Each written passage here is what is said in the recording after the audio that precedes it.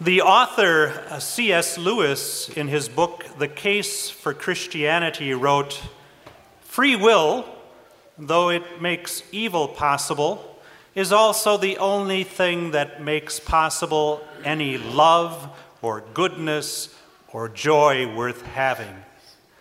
The first reading that we heard today is from the book of Sirach, and it speaks to us of our relationship with God and our freedom to make choices. The reading sets before us the images of the kinds of choices we must make. We must choose between fire and water, life and death, good and evil. These are images that teach us that we can choose things that lead to destruction, or we can choose the path of salvation that God offers us. Our God has given us the freedom to choose, and God is wise, all-powerful, and omniscient. Though he gives us the freedom to choose evil or good, his grandeur and power invite us to follow in his ways and be faithful to him. Today's gospel continues this theme of following the ways of God. Jesus tells us that when following God's commandments, it's not enough just to do the minimum. We must put our hearts into it.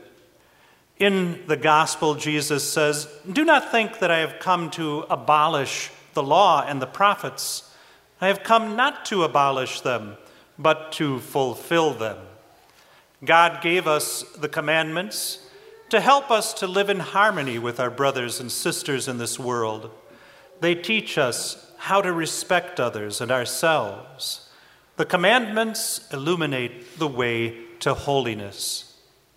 Jesus tells his disciples that unless their righteousness surpasses that of the scribes and Pharisees, they will not enter into the kingdom of heaven. Jesus was referring to some of the scribes and Pharisees who knew the law and obeyed the letter of the law, but did so without a true conversion of heart. To be truly righteous, we must conform our hearts to the will of God. And what does it mean to be righteous? Above all, it means to be in right relationship with God and with one another. Our relationship with God will show itself in the way we treat other people.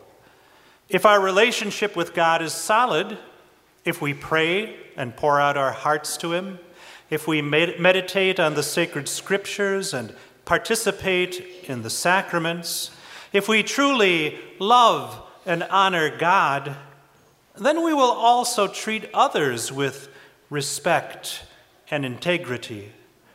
We will honor the dignity of those we meet in life. And this is how we strive to fulfill the commandments. If, however, our relationship with God is shallow, we will at best find ourselves following the letter of the law, but missing the heart of the law, doing the bare minimum without a spark of charity or mercy. So in the gospel, Jesus tells us that to follow the fifth commandment, "You shall not kill," means much more than just refraining from killing. At the heart of the commandment is treating others with respect, loving all people, even those who may have something against us. Striving to follow this commandment will inspire us to work for reconciliation with others. To follow the sixth commandment, "You shall not commit adultery," means more than simply avoiding the act of infidelity. It means shaping our thoughts and attitudes and actions to create an environment of fidelity and love. This commandment invites spouses to renew constantly their love and respect for each other, and all people, no matter what their state of life, to live chastely. Jesus himself is the fulfillment of the law.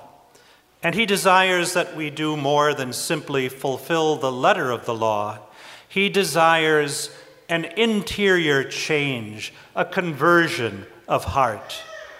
St. Paul, in today's second reading, speaks of this conversion of heart in terms of spiritual maturity. A mature Christian is one who has entered into the mystery of the death and resurrection of Christ and lives according to the wisdom of God.